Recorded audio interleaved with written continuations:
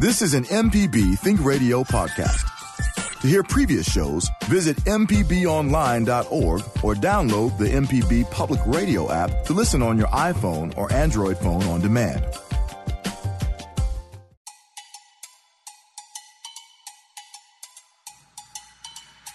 From MPB Think Radio, this is Mississippi Education Connection. I'm your host, Michelle McAdoo, along with my co-host, Tara Wren, Director of Education here at MPB. Well, children will return to school campuses throughout Mississippi this fall, but learning may look a little different.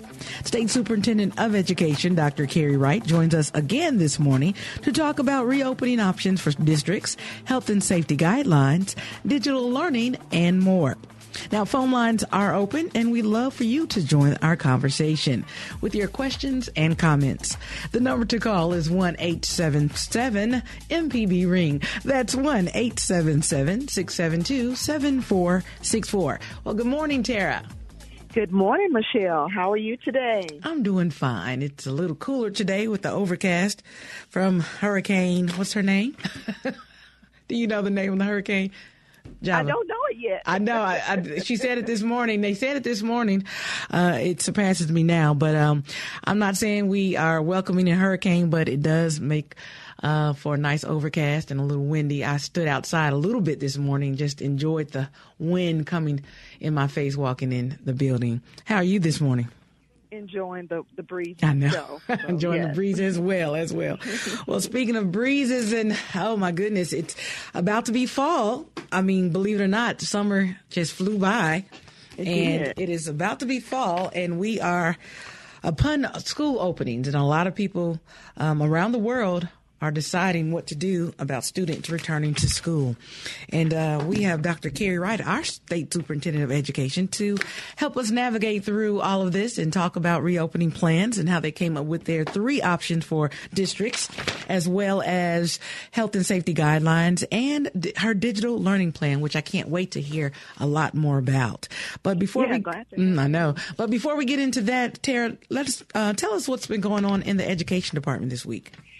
Well, I guess the 2 key things that we're doing this week is we have had several meetings with MDE, and because we're looking to do the same thing that we did at the end of last year at MPB, is to support MDE and our school districts across the state with support their curriculum online and perhaps with MPB television, and we're just trying to work out the best way to do that. So we're in communication and planning and talking about that. So that's a key thing that we'll be talking more about later on down the road that we're going to be doing. The other thing that we're working on or that's in motion is our Parents, Our Teachers Too initiative, which we've talked about on the show here. Of course, it's our initiative. We call it PAT. And it is a parent-focused initiative which focuses on empowering and encouraging families just to learn together. Parents get together in 6 sessions with a facilitator to discuss, hot topics, key topics of importance to the parents and their families. And they learn tips, strategies, and best practices on how to work with their children at home. And, we say parents are their children's first and most important teacher. And right now, this is just a great initiative for us to have going where we can work with parents and encourage them and hear from them most of all and try to give them the best tools and resources to work within their families on lessons and supporting their children. So PAT is underway, and, we're signing families up across the state. And for more information, people can go to education.mpbonline.org to get our contact information within the state. Oh, wow. And, Pat, like you mentioned earlier, Pat, we did have a whole show about your program and how important it is, and especially Dr. Wright will attest to this when she gets on, about the style of learning that students will be doing this school year, either traditional, hybrid, or completely online, and parents are going to need as much support as possible to deal with I think all areas of learning, we as parents need help, but especially distance learning and hybrid, because this is new for everyone.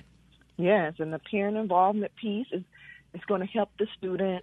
And, once parents get more comfortable with the instruction piece at home, not just doing the homework and follow up. It'll help build the family unit as well and help the student to do better. So it's just a support. I look at it also as a support system, for parents to reach out and build networks with other folks within their communities that they didn't know in the beginning. And so this is just a great time for us to be doing PAT, and we hope parents will join us in our sessions. That's great. And tell them again what website they can go to learn more about PAT and other programs in the education department. Education.mpbonline.org. All right. Well, thank you, Tara. Always something good and new in the education department. Now, speaking of education, of course, back to school is near and dear. And the main question on everyone's mind is how to keep our community safe while making sure every child has access to tools they need to succeed. Well, State Superintendent of Education, Dr. Carrie Wright, joins us this morning to talk about that effort. Dr. Wright, we're very pleased to have you joining us again this morning. Thank you. Oh, my pleasure. Glad to be here. All right. Thank you so much again. And I want to say personally, but thank you for being a partnership in Mississippi Education Connection on this new show we've dedicated during the COVID-19 pandemic. You guys have been a great asset to this show. Thank you so much. Oh, happy to be your partner with you. All right. Well, we're going to, of course, jump right on in here, Dr. Wright. During the 2019-2020 school year, of course, when school buildings closed because of the pandemic, your department surveyed school districts on how they were delivering instruction. Can you tell us the results of that survey? Well, they're actually the surveys are due on the 31st. We obviously got a number of them turned in already, but the majority of our districts are offering a hybrid model of virtual and in-person. I think that there are some districts I know that are offering only virtual or only in-person, but I think the majority of them are trying to offer both. Right, because I've been talking to a few parents that's been in different districts that are saying some of the things that they're offering is not helping their families, and that's unfortunate.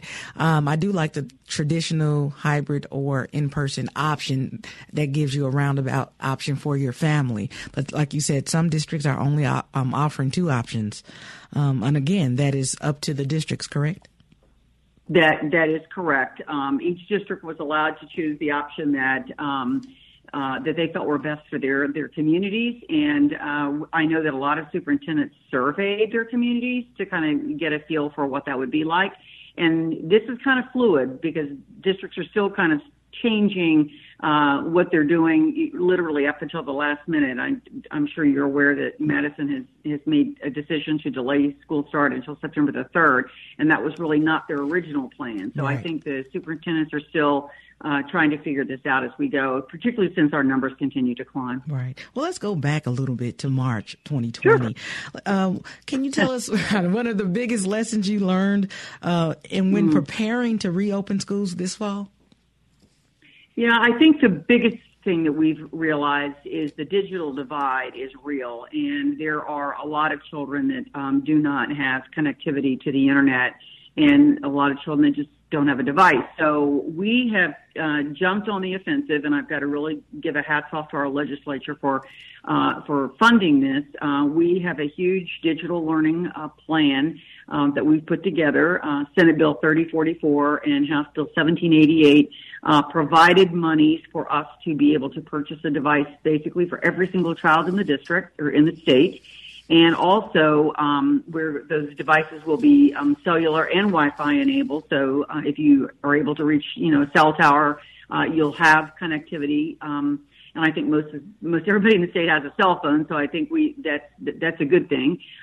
We are going to be looking at where we might need to provide hotspots as well, and also learning management systems. And those are platforms that teachers can load their content onto then students can download that content onto their devices, and then we'll be able to have that at home in order to learn. That's probably been the biggest takeaway, is the fact that we had so many children that were not able to have a device at home and made learning difficult. I think those districts did their best. I think a lot of districts that knew that was happening prepared packets, and some of those districts may have to start the year with packets. We have been negotiating with all the vendors recently, and we're trying, obviously, to get the cost down as much as we can. And then the board, we've called a special call board meeting on August the 6th for the board to approve these contracts so that we can issue those to vendors and start getting the devices in students' hands. Wow, that's a lot. We actually wanted to dive deeper into your distance learning plan later in the show. Sure. But right now, let's go to the phone lines. We actually have 2 calls on the line. Let's go to Biloxi, Sure. Mississippi, and speak with Socia. Did I say your name right? Good morning. Yes, good morning. Good I'm morning. calling with... Hello, can you hear me? Yes, we can. Okay, I'm calling with 2 particular concerns regarding all of this return to school. We've heard a lot of different news and briefings from the governor, but from what I'm gathering, he feels that it is more beneficial to send kids back to school than it is to keep them out of school. And while I can't say that I don't disagree with that, I feel like some of his verbiage has been to the point of, as a parent or a teacher, what's the number of deaths that the Department of Education and the governor are willing to accept as collateral damage for opening up schools traditionally? Because that's a major concern as both, educators and parents with that. And then I have another question after that one. Sure. Well, I don't know if you're aware, but the National Association of Pediatricians, as well as your local Mississippi chapter of pediatricians, believe that returning to school in person is actually the best thing to do, obviously with safety precautions. The Department of Education and the State Board of Education do not have the authority to dictate to districts their start date, or whether it's in person or whether it's virtual. That the only one that the governor has the authority to issue an executive order if he wanted to push the start date back, but the State Board and the Department of Ed do not. And so we're following the medical guidelines, CDC's guidelines for reopening. That has been given to all of the superintendents as well. So you've got the medical professionals recommending it. I think some superintendents are making decisions based on the input that they're receiving from their communities. Well, I'm also a trained epidemiologist, and while people are very quick to call out certain publications that say that children are not as likely to get the disease and not likely to get it and spread it as much as adults, there has been some recent publications within the last week that have shown that middle school, specifically ages 7th through 12th grade, are almost as able to spread the virus as adults. Plus, we've also seen the growing of cases in Mississippi between the ages of 18 and 29. My agreement with you is that, yes, that traditional schooling is the best option for our children. But from my personal experience as both an educator in the state and a parent is that school districts are not architecturally nor, resource eligible or able to provide adequate social distancing. We have old school districts. I've worked in buildings that do not have windows or doors that are able to be opened. So while I agree that we need to open schools and we need to do it safely, I do believe at this point it's quite difficult for many of us to do that. So why is there such a pushback to not delaying school until, or even a hybrid model, till we can see how the virus is going to play out for the next couple of weeks? That was my second question. And that option is open to every district. I mean, every district has the ability to do exactly what you're asking. And so if it's something and we've been telling parents, and those that have emailed and called, that this is really something that you need to be addressing with your local board and your local superintendent, because they have the ability to do exactly what you just said. And so that's why I'm saying a lot of superintendents have surveyed the communities, and then based on the information that they're getting from their parents, made decisions accordingly. And I think you've got superintendents out there, I know you do, that are out there trying to develop their schedules so that they do have social distancing once the children are in school. So the best thing I would recommend that you do is to really reach out to your local board and your local superintendent. Well, thank you so much, Socia from Biloxi. Great questions. Tara, you had a follow-up question? Yeah, I have a follow-up question to this, and maybe a little later I'll ask about tablets that Dr. Wright you were talking about. But to what you just said, I just kind of want to, a lot of people are saying, they have these issues and concerns, and so I just want to reiterate and you to verify what the main thing is going to the local school boards, that the Department of Education has no authority. Is that what I'm hearing you say, to tell schools when to open, and how to open? Is that just that's exactly correct. Question. Every year, each school district has the ability to set its own calendar. The requirement from the department is 180 days, which is still in play. We did waive the 330 minutes per day because we knew a lot of districts were going to be virtual. And so it's a minimum of 240 minutes per day. But a district can start whenever it wants to start. As I mentioned earlier, Madison had an earlier start date. I want to say it was the second week in August. And they have just changed and decided not to open until September the 3rd. But that was a local school board and a local superintendent's decision. So any parents that have concerns, that's really where they need to start. The State Department does not have the authority to dictate calendar. All right. Thank you, Dr. Wright, for clearing that up. A lot of people do have questions and really wondering why the Department of Education doesn't take the lead on certain decisions. But you just cleared that up. Thank you so much for that. We're going to take our first break, and when we return, we'll continue our conversation with State Superintendent of Education, Dr. Carrie Wright. Now, if you have a question or comment for the show, now's the time to call. You can join the conversation by calling 1-877-MPB-RING. That's 1-877-672-7464. Stay tuned. When we get back, we'll go to Shelley in Vicksburg and John holding patiently in Jackson. And if you want to be a part of the show, give us a call, 1-877-672-7464. This is Mississippi Education Connection on MPB Think Radio.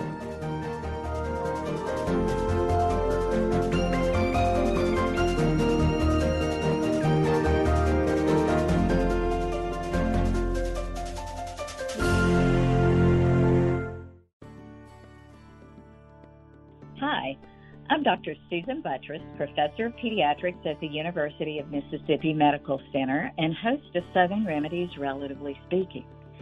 Join us as we explore issues that relate to you and your family, from mental health obstacles and family interactions to handling life's disruptions. Whatever the issue, let's try to figure it out together. You can listen live Tuesdays at 11 on MPB Think Radio, or you can subscribe to the podcast by searching for Southern Remedy on your preferred podcasting app.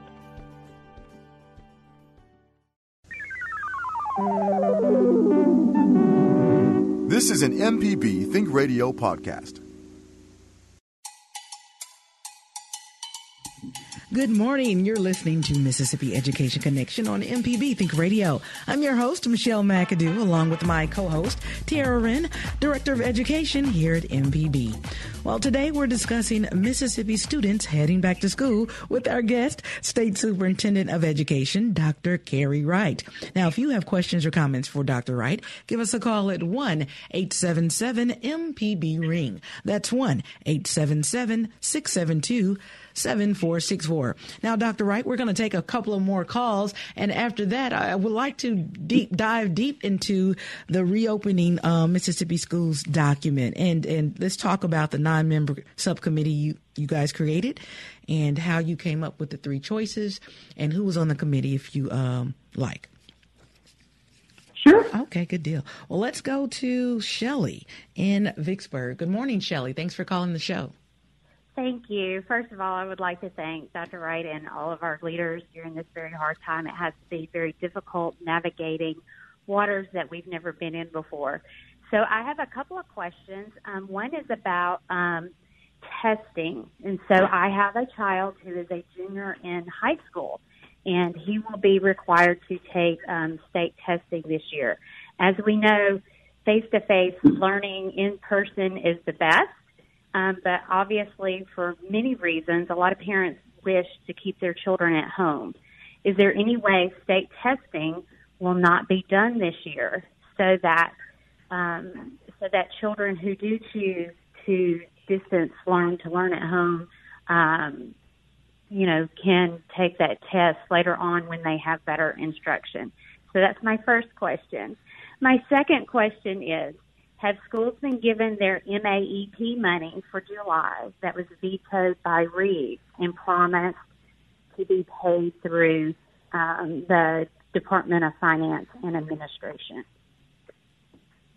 So we are working with DFA. That's not going to be a problem. The monies are going to be appropriated to the districts as needed for MAEP. And that's been an ongoing thing since the governor did veto the bill.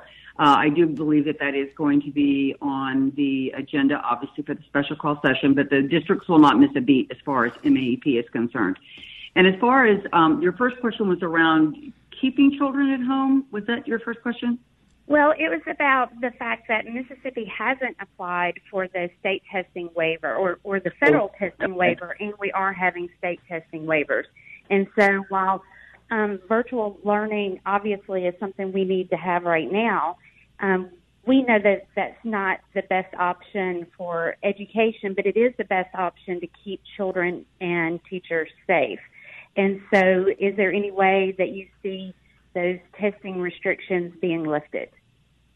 Well, the Department of Education in D.C. has made it very clear that they're not entertaining any waivers at this time to do state testing. And so since it's just July, I think we need to get into the school year and see exactly what the situation is going to be, because I would not want to preclude us from testing if we have the ability to test, because this would have made 2 years in a row that we really don't know the state of education, and the status of all of our children around the state. And that's my biggest concern. Whether or not it's decoupled from accountability is another discussion as well. Whether the tests are administered, we get a sense of where children are, and then decouple that from accountability. But those are conversations that we're going to continue to have with the superintendents and with the state board. And it doesn't preclude us from filing a waiver later on. But at this point, I think we're going to just continue as we normally would to plan to administer those tests in the spring. Well, thank you, Shelley, for those great questions. Dr. Wright, you mentioned a few things we're going to talk about later in the show. Your GLR webinar, Maintaining Momentum in Mississippi. We're going to talk about that a little bit, and I know you can go more into detail on how to keep that momentum going that we were on without testing or throughout the pandemic, and you can talk about some key points you made in the webinar as well. I heard it was great, by the way. Thank you. I think it went really well. We got a lot of positive feedback on it. That's great. That's great. Let's double back a little bit and talk about the 9-member subcommittee you guys put together to actually create the Reopening Mississippi Schools document. Can you give us the names of the 9 superintendents you chose, why you chose those 9 members, and who else was on the committee?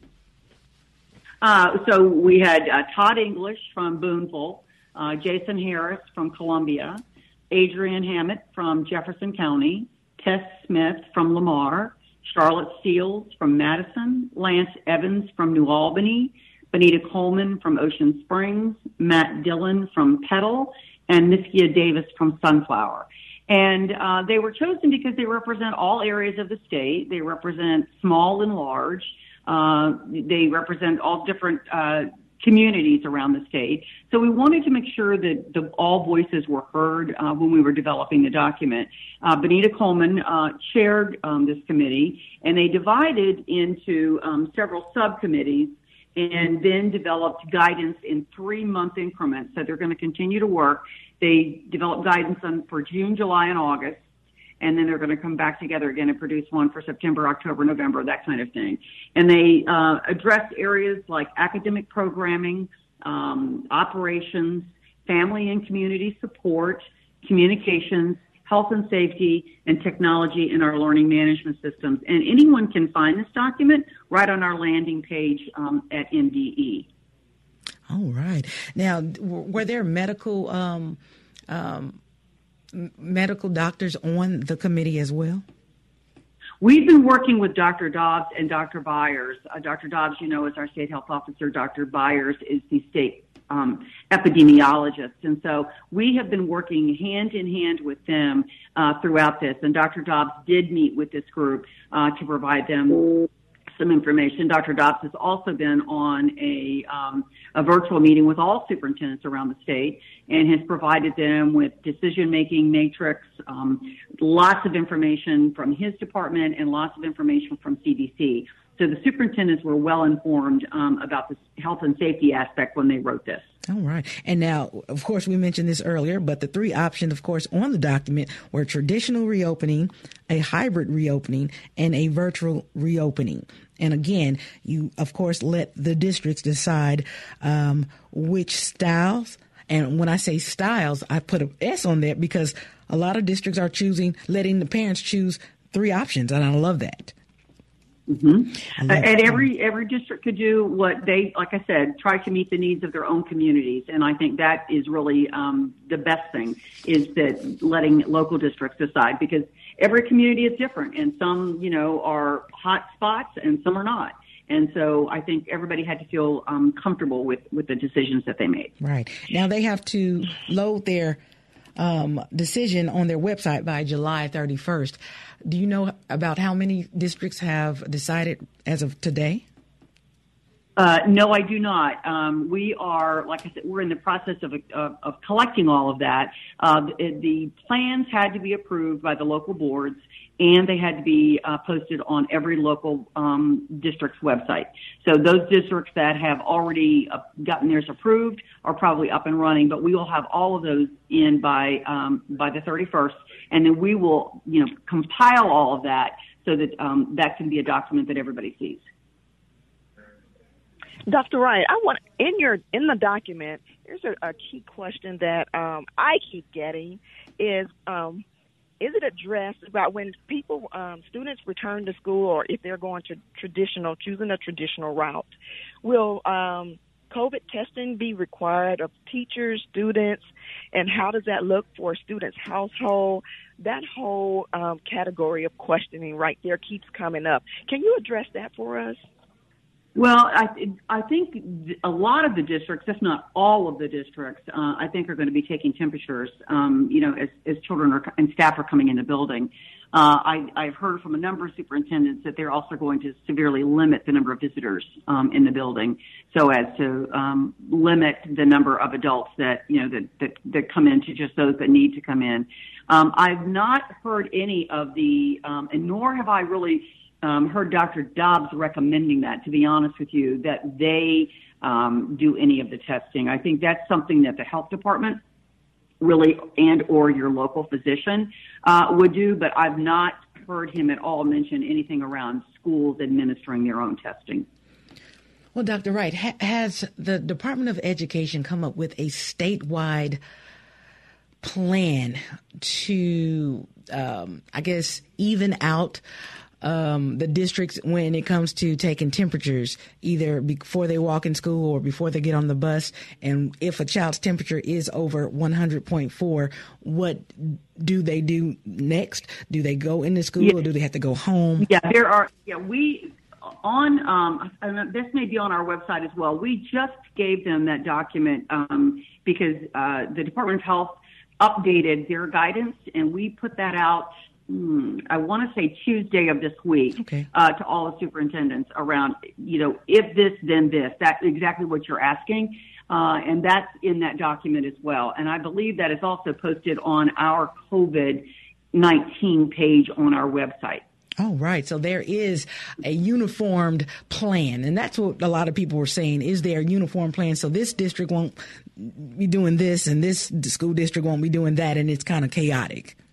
Well, if they're following the guidance that the Department of Health has given us, that we have given them, then the answer to that question is yes. Because that's one of the reasons that we have been in constant contact with Dr. Dobbs and Dr. Byers, so that we're making sure that our superintendents have the most up-to-date information regarding the health and safety of children and staff. So that's one of the reasons that as soon as we get anything from them, we put out an update. We were putting out a daily update, and we've gone to a twice-a-week update to all superintendents, principals, and teachers throughout the state. All right. Well, we're going to take another quick break, and when we return, we'll go to Jackson and speak with George. He has a question for you, Dr. Wright. And if you have a question, you can, of course, join our conversation at 1-877-MPB-RING. That's 1-877-672-7464. Stay tuned. This is Mississippi Education Connection on MPB Think Radio.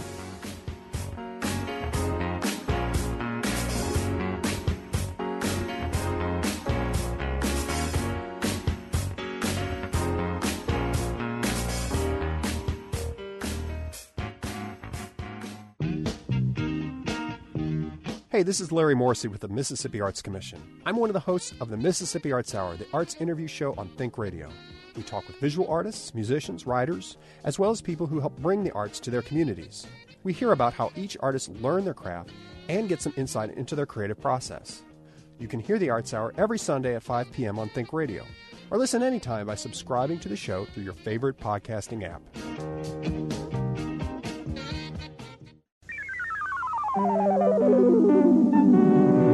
This is an MPB Think Radio podcast.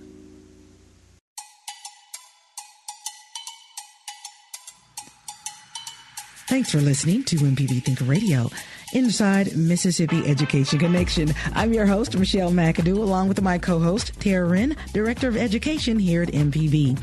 Well, if you're just joining us today, we're discussing the reopening of Mississippi Public Schools with our guest, State Superintendent of Education, Dr. Cary Wright. Now, if you have a question or comment for Dr. Wright, give us a call at 1-877-672-7464. Well, Dr. Wright, thank you for being so gracious and answering all of the callers' questions and answering our questions as well. We love having you on the show. Thank you. All right. Well, we're going to go to Jackson and speak with George. Good morning, George. Good morning to you all. Thank you all for taking my call. All right. Thank you for calling and listening. You have a question or comment for the show? I do, yes. I'm the father of a son who was diagnosed with autism. He's nonverbal autistic. And so because of his diagnosis, we have to keep him home because he's unable to meet the requirements as regards to the social distancing as well as the mask wearing requirements. So we'll be keeping him home. So my question is, what's the plan in place to making sure that those students like that are receiving an equitable education? And what's the process in place if we feel that he or she is not, in fact, receiving an equitable education? That's a really good question that you brought up, and we've had a lot of concerns expressed about our students with disabilities. And so I would expect that your local school will work directly with you as a parent of a child who cannot come back to school to design a plan so that learning continues. That's the expectation. So I would, if you are not receiving that kind of service from your school, first I would contact the principal to see what the design for your child's education is going to be, how often, how frequently, what is it? Is it going to be a paper pencil? Is it going to be something along with the computer? The devices will be there. And if you don't receive a satisfactory answer, then I would suggest that you contact the local superintendent. Because Dr. Eric Green, I know well, and I am sure that he, along with everybody else, is concerned about children that aren't able to return to school. So you should expect, every parent should expect to have a learning plan for his or her child that meets the needs of those children and meets the needs of their IEP. Great. Thank you.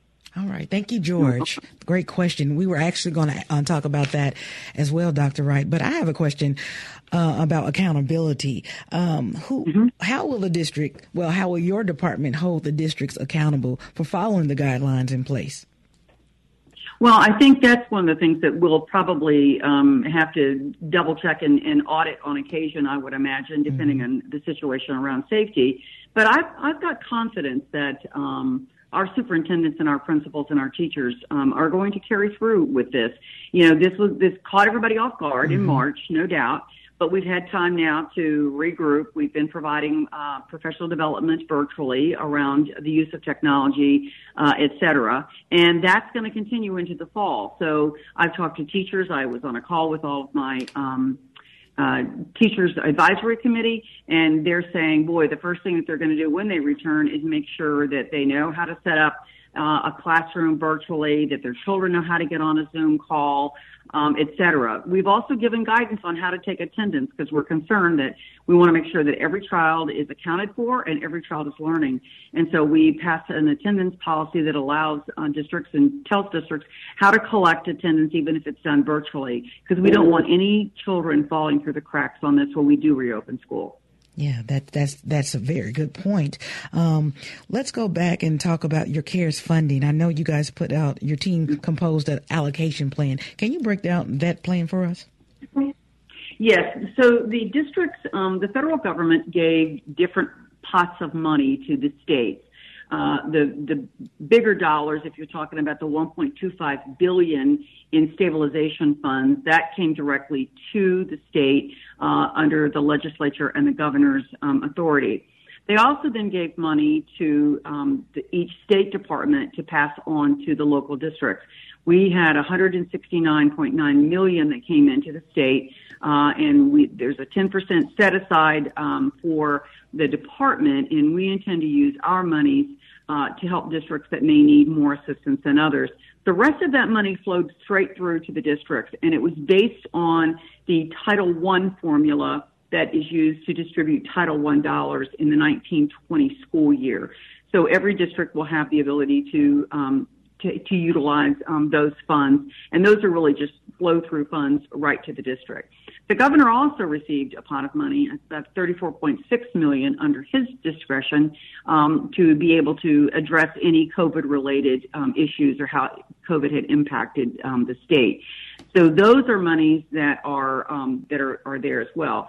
With the stabilization money, though, with Senate Bill 3044, there was about $130 million set aside for devices and anything related to digital learning, and then $20 million for the State Department's discretion to help districts that may need more assistance. And then House Bill 1788 was one that provided $50 million to address connectivity. So it's those monies that we are now getting ready to distribute actually it's a reimbursable. The districts are going to have to send in their invoices and then get reimbursed for that. But we have, we've got a webinar today for an hour and a half with all superintendents across the state to talk about the distribution of those dollars. And that's in addition to the money that I was just describing that's already going out to them through the CARES Act. This is the stabilization money that was put in Senate Bill 3044 and House Bill 1788. So they will have access to those funds as well. All right. So, Dr. Wright, let me ask you, those CARES funds and the other funds, and you talked earlier about can you talk a little bit about how that distribution will happen, and will every student actually get a tablet in their hand, or is this every family, or specifically every student? Can you just lay that out for us so we can listeners can understand how that is to take place? Sure. So we developed the digital learning plan and worked with the legislature to get the plan funded. And the plan will, in essence, it may not be, each district was allowed to ask for the type of platform that they wanted, whether they wanted a Chromebook or whether they wanted an iPad, et cetera. So we took all of that information and then devised a plan so that every child will end up with a device of the kind that the district has asked for. We also asked districts, how many of you need a learning management system? Because some districts did not have that. So the districts were able to fill out a needs assessment and send that into us, and we used all of that data to design our plan and then work with the legislature to get the funds appropriated for that. So those funds are coming from the stabilization money. That is the $1.25 billion that came into the state. The Senate bill and the House bill are using those dollars. That's in addition to the CARES Act money that came through to the state, to the districts as well. The main difference is that the stabilization money is on a reimbursable. So districts are going to have to put their money out first and then get reimbursed for that. But the webinar that we're having today is going to walk the superintendents exactly through that process so that they know what buckets of money, so that they know what they can spend it on, because it's very prescriptive. It's not just, here's the money, go do something with it. It's very prescriptive around what they can and cannot use it for. All right. I love that. And that webinar is for superintendents all over the state today? Yes, ma'am. Superintendents, they're probably going to have their business managers on the phone, I would imagine. And that's going to be from 1:30 to 3 today. All right. We have another caller from Jackson. Michelle is on the line. Good morning, Michelle. Good morning. Thanks for calling the show. You have a question or comment for Dr. Wright? Well, it's a question and a comment at the same time. I'm a parent, and I do very much agree with on-site learning, But in my position, I have a son, and he has a 504 plan because he has a medical condition. And with that being said, he will not be able to be around or just take the chance and the risk of being around anybody else because his immune system is very, very low. So I have a job, and I'm working full-time, but with that being, with that being my only option, I have no choice but to do virtual learning for him. But it puts me in a position where, now I have to quit working so I can be at home with him so that I can make sure he's learning. And I was just wondering, have they thought about anything for, us parents who have no other choice if your kids have a medical condition and we have no other choice but to do virtual learning? Because that was going to stop my income. That's a really tough question, and I wish I had a good answer for you because you're certainly not the only parent that's in this position. Right. I would hope that the school could work with you somehow to assist with the virtual part of it, no doubt. But I wish I had a good answer for the parents that have to return to work full time, and the only option for their children is virtual learning. Right. But unfortunately, I don't have a good answer for you. Yeah, because I understand it happened, and don't nobody know what to do. But it is a lot of parents that have kids with medical condition, and it's like, what do we do? I don't even know what to do. I have to tell my boss, that when school starts, that I'll have to put my 2 weeks notice in, because I do have to teach my son. And I have another kid in school, but I made the choice to let him do virtual because I didn't want one going and he's staying and, he might bring something back. Right. So I just said both stay, Do you have family or a neighbor that is going to be in the same position that your child may be able to work with? I'm looking now. I'm looking for people, but most of my family, honestly, they work. A lot of people, sure. They work.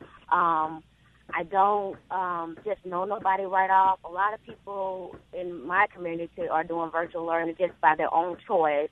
I just don't know now. I'm looking I'm really searching and looking for any people that might say, hey, we might take a couple kids and, allow them to, get together and do their work online. But I hadn't found anybody yet to, kind of come up with that type of organization. It'll help a lot of parents out a lot. Yeah, I hear you. Well, good luck to you. I'm sorry I don't have a better answer for you. Thank you, Michelle. Dr. Wright, she brought up a lot of great points.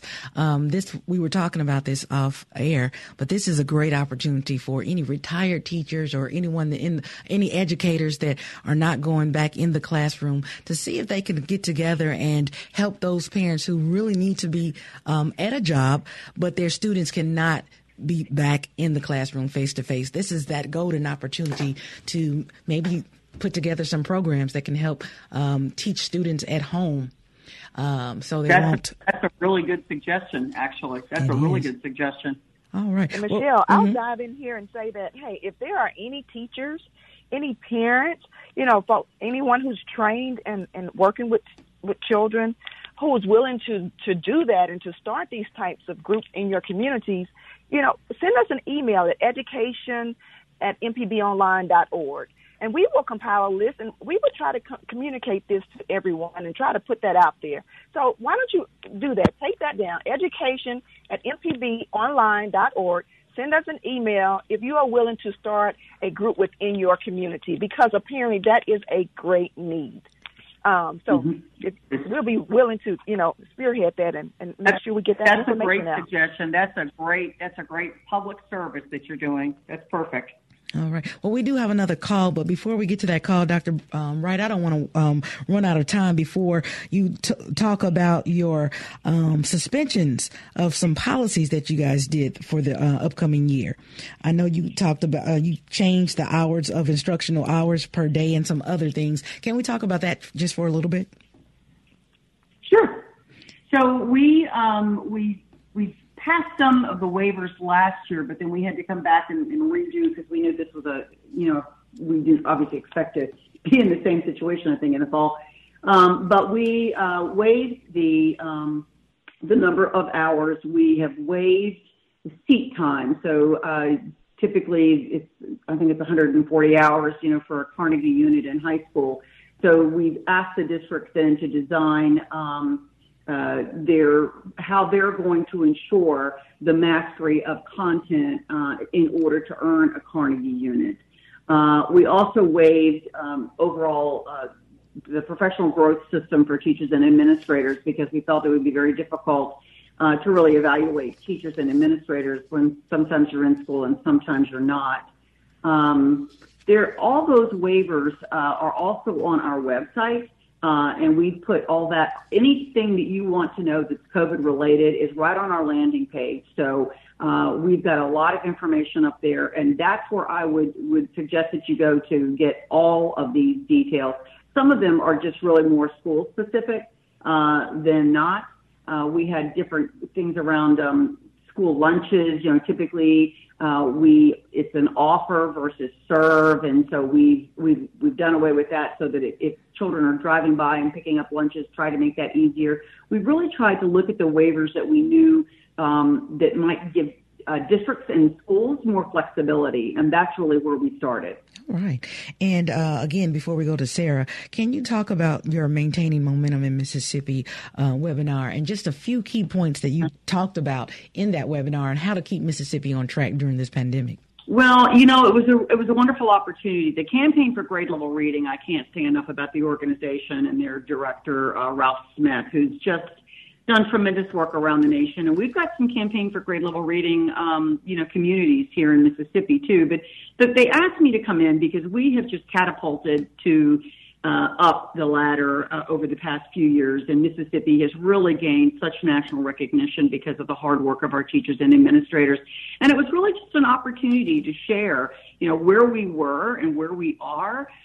This past year, Quality Accounts ranked Mississippi as one of the 5 most improved states in the nation.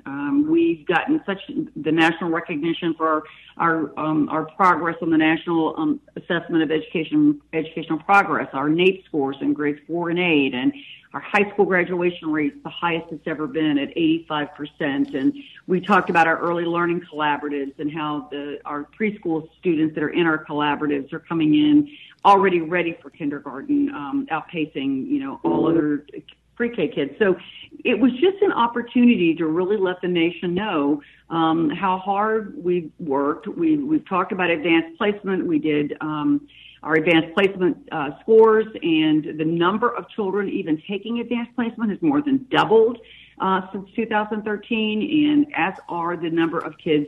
And our pass rate has not even dropped by even doubling the number of kids taking advanced placement. So it's proof positive about what is happening in Mississippi. You know, our poor students on our NAEP assessment outperformed all their peers around the nation in fourth grade, and that is huge.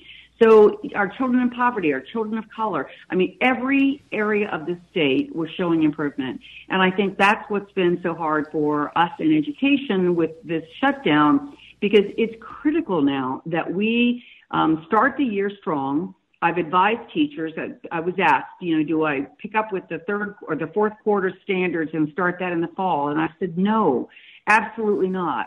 Start with the current grade level standards and teach from there. Our goal is to accelerate learning. Remediation does not work. There's too much research out there that says that. Start with grade level standards and accelerate from there. We've got to just take this bull by the horns. It's not what any of us want to be doing right now, but it's what we've got to be doing for the children of the state. I love that. And of course, last question for the hour. Of course, a lot of administrators around the country are in your position right now. And again, we want to say thank you and your team for doing the best that you can, stepping up to the plate, coming up with the 3 guidelines for the districts. And again, a lot of people have their own opinions about what you should be doing. I'm sure you get that from all sides, but you have to stay focused. What are you doing to handle all of the pressure, and what advice would you give other state leaders?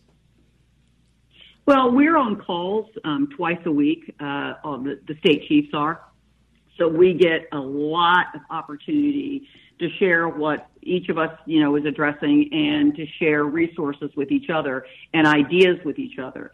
And that has been very helpful. The Council of Chief State School Officers is the organization that all of us belong to, and they have really been forthcoming in providing a lot of resources to state chiefs, who then can pass that on to the districts, and that we have done as well. But I think it's staying on top of it. I mean, you can't let down a minute. I mean, it's 7 days a week. It's not your Monday through Friday job, that's for sure. And I think just making sure that we are on top of the situation for the safety and health of our children, as well as the education of our children. And that's the reason we felt so strongly about putting together this digital plan that the legislature was kind enough for us to fund. You know, once we get all this in place, I don't think there's another state in the nation, to be honest with you, that's doing what we're doing right now. We're really where this digital plan is concerned, and it's amazing, and our legislature deserves a lot of credit. All right. Well, Dr. Wright, State Superintendent of Education, thank you, and we appreciate your time today. Well, we've come to the end of another great show. We want to thank our listeners and, of course, thank our guest again, State Superintendent of Education, Dr. Carrie Wright, for joining us today. Mississippi Education Connection is a production of Mississippi Public Broadcasting Think Radio in conjunction with MPB's Educational Services and Mississippi Department of Education. For Tara Wren, I'm Michelle McAdoo. Stay tuned for Southern Remedy for Women and join us next Friday at 10 a.m. here on MPB Think Radio.